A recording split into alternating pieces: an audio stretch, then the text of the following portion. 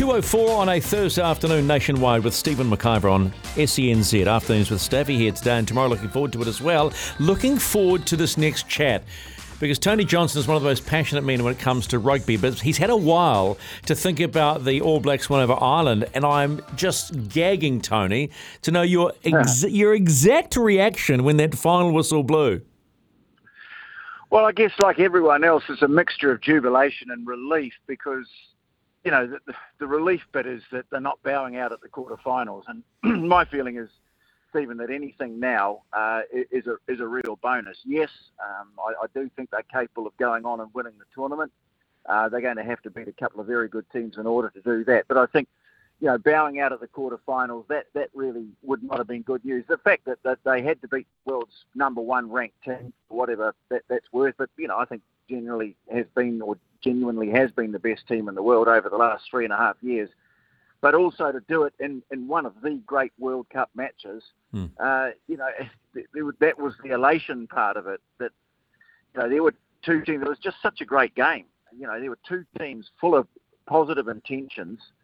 And, you know, there's a couple of things that come out. You know, the ball was in play for nearly 42 minutes. That's phenomenal for a knockout game at the World Cup, which, you know, so often knock them down, drag them out of fairs. So, yeah, I think like everyone else, Stephen, yeah, a cry of relief as the tension was released, but also jubilation. And that's been the theme. You know, everywhere you go the week, people are absolutely buzzing about it.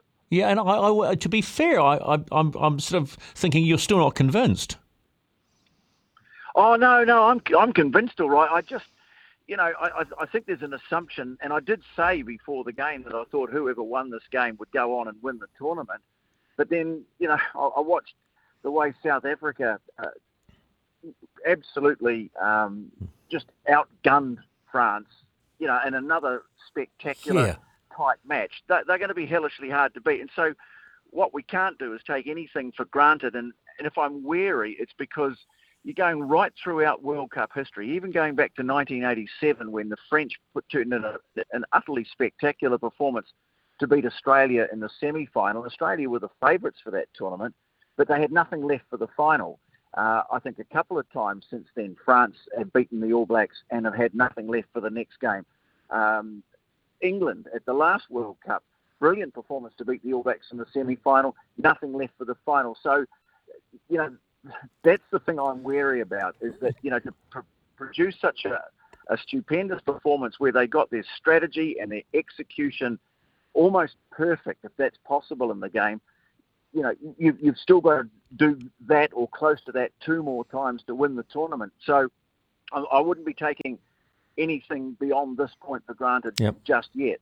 Okay, so what stood out for you? So I'll be blunt. I was watching Timaru half asleep and suddenly got caught up on it.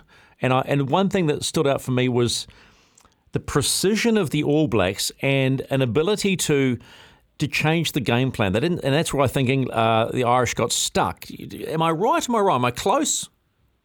Well, the precision part of it, absolutely. And you're playing probably the most precise team in the world. And in a way, they kind of, I think, firstly, they got their strategy right. And, you know, it's hats off to, you know, several members of the coaching team, really. Firstly, Joe Smith, because, you know, no one knows Ireland better than he does, because he wrote the blueprint. It's just that Andy Farrell had kind of built on it and perhaps taken it to another level. But at all the core things that they do well, in particular that ability to retain the ball through, you know, huge number of phases. And we've seen it before, you know, I think it was about 37. Well, they've done it before in order to win games. So they got their strategy right, and that,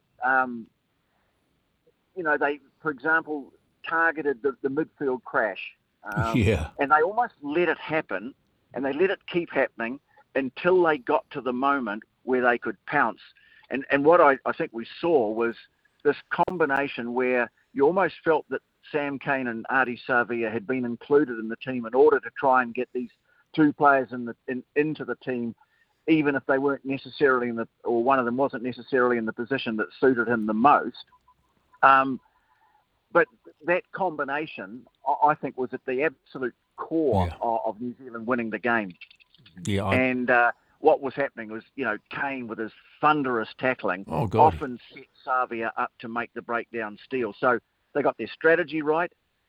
Greg Feek, hats off to him, because they picked a weakness in the Irish scrum, and they really capitalised on that. Porter got penalised repeatedly.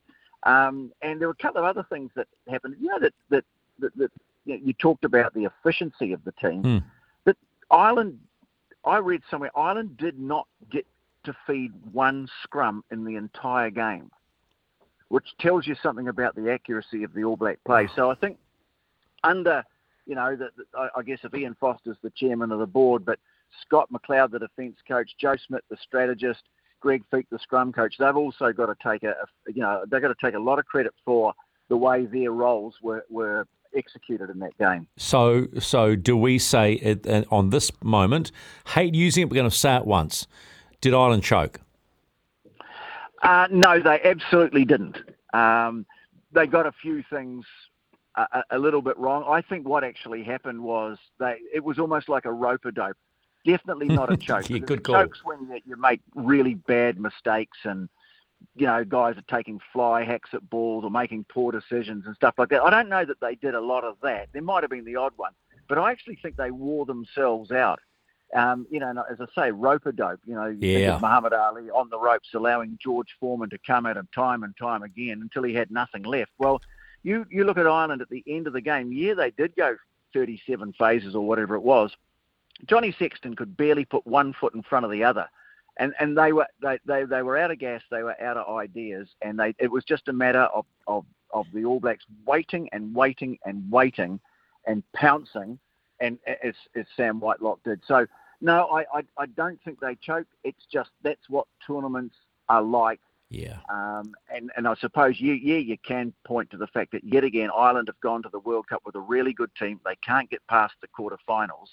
But that's what happens in tournaments. And it's something in New Zealand that I don't think a lot of people have ever really got their heads around, that on the day, anything can happen. Yeah, completely. And I love your analysis. I love the rope-a-dope. You're right. I was just, Tony, I was just so impressed with the All Black defensive effort and then the glimpses of players that haven't shown us much. And I'm going to go straight to Beauden Barrett. I thought it looked like a younger Beauden Barrett out there. Well, I got to say, Stephen, that I might have even said it on the show last week, that I thought after the Italy game that if one person had put up his hand or made a case to be included in this game, it was Damien McKenzie. But I think, again, this is I think they had this idea about the shape of their team right at the start of the year. In fact, I remember being in a forum where Ian Foster was talking, and I think that was, he felt that fullback was the place where Barrett could contribute best. Geordie Barrett in 12, yeah. and everything sort of around that. And I think the key to it was both he and Richie Mo'unga, in contrast to Johnny Sexton, made really good decisions in the heat of the moment, and knowing when to pull the trigger, when the opening was there, and just the way that Mo'unga, looking for that inside pass, realised that something was shaping up in front of him, and he and instead of passing in, took the gap, and off he went. The little chip and chase from Beauden Barrett. So yeah, I think those two. And the other thing too is I mentioned Sam Cane before, and I know we all love Ardie Savia, but Sam Cane's a guy who, to me, has been target of a lot of vitriol, unfortunate criticism. Almost like he's been a bit of a whipping boy.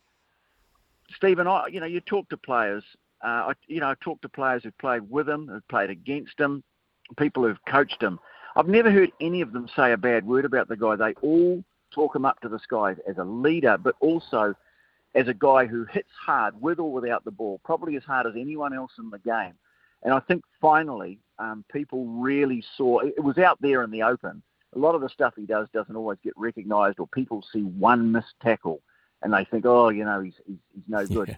To me, you actually saw him at, probably the greatest game that he's played of rugby at any level to lead the team. And as I say, that allowed Ardie Savia to do the things that he does, and they wouldn't have been able to do it if Brazil hadn't been doing his thing as well. So, no, I just think, pretty much everyone in the team did their job, but some really, really stood up. Do they roll Argentina, or is it going to be tougher than we think? Well, it's something to look forward to because Argentina, they are suddenly, in some ways the All Blacks had the luxury for once in their existence of almost not quite flying under the radar, but without the burden of expectation or the whole world watching sort of thing. Now that changes around a bit, and it's Argentina, and they've always played well at World Cups. I don't think that they've never made a final, and I also think that losing Pablo Matera is an issue for them because, yeah, they've got these other huge, bruising, clever forwards. Gonzalez is a fantastic player, but they do miss him. But, Michael Cheika, he's a canny coach. He'll have them well wound up for it. I just think this is a game where I think discipline's going to be a big factor. There were a couple of yellow cards, one of which was very iffy, I'd have to say. The other one, not so. But you don't want to be doing that, and you want to frustrate Argentina so that Lavanini does something stupid, which he can normally be relied on to do. And so it's them getting the yellow cards. And I think if they can control that, then I am reasonably confident, if a bit guarded, about their ability to win this game and go through to the final. All right. And then we can just sit back and watch. I reckon South Africa and England is going to be an absolute S fight. Wow. Really? Yeah, it's just going to be a dogfight. That England have got no one likes England. They know it. They're doing the old Millwall thing. No one likes us. We don't care. They'll go out there. I think it'll be brutal. I think it'll be niggly, and I think there'll be controversy. And much as it's great to see Ben O'Keefe recognised and given a World Cup semi-final, this is the game where I'd probably, if I was a ref, I'd rather say, I've got a bit of a sore hamstring. Well, or he might just stand up. Well, the trouble is, mate, and we saw it at the weekend. Ireland. I thought Andy Farrell showed his absolute class after the game, and he's a fantastic guy, Andy Farrell, and he's a great coach, and he showed what a great sports person he is. Sexton got a bit whingy and got all sensitive about something that Rico Ioane did, which you see people do. You see sports nothing people new, do that nothing new, in all codes all the time. That was just getting a bit salty, but.